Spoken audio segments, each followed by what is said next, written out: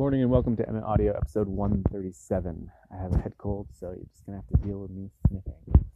I was originally going to do an episode about how when you work for yourself,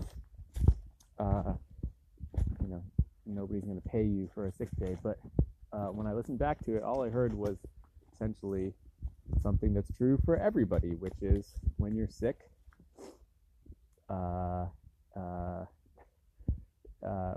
you just got to suck it up and deal with it. And that's true whether you work for somebody else or for yourself. So I scrapped that episode. And instead I'm going to talk about workflow. And specifically, this is a Wooden Spoon Geek Out episode, so specifically workflow in spoons. And there's a couple things. First of all, it's important to note that workflow, to me, is everything. Workflow is how I essentially create the spoon I intend to create instead of just stumbling upon the spoon that ends up happening.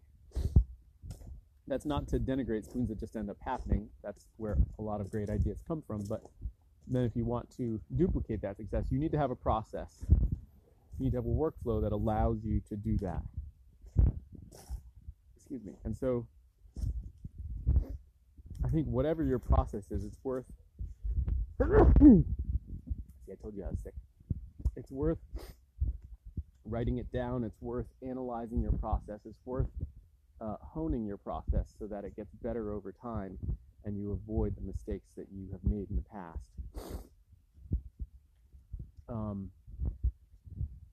Here are the broad strokes of my process. I think it's really important to work essentially in squares and not nibble off corners off of spoons unless it's done so with an eye towards efficiency and getting back to a place where you are working in squares again.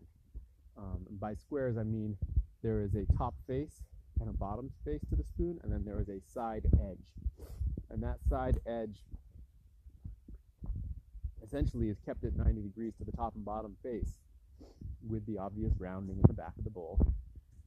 But you want that side edge to remain because that side edge helps you create an outline to the spoon that you want and then maintain it even as you change the curvature of the crank and profile view of the spoon. If you eliminate that side edge too quickly, it keeps you from being able to adjust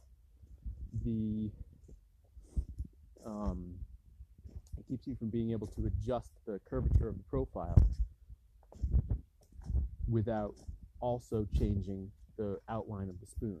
That side edge is what gives you the wiggle room to adjust things and not have it completely change everything about the spoon. So for me, my workflow typically involves working on either the top or the bottom or the outline in succession. And it always goes carve around the outline first because you want to be able to see the pencil line that you're carving to.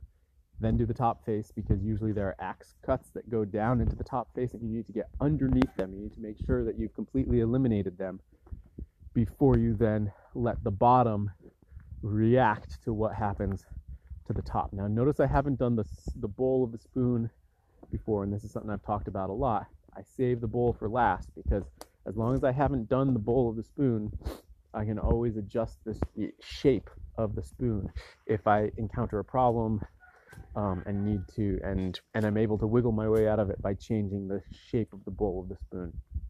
If I carve the center of the bowl too early in the process before all of that is resolved, then it might work out, but it might not, and I don't have any wiggle room. So for me, workflow is all about allowing for adjustment later on. And my entire process is one of starting rough and gradually pulling everything into refinement and not taking any steps that would allow me to get sort of boxed into a corner where I couldn't make adjustments. I want to be able to make adjustments right up to the last minute as I get more and more refined in my process. Hope that helps. As always, hit me up on Instagram with questions.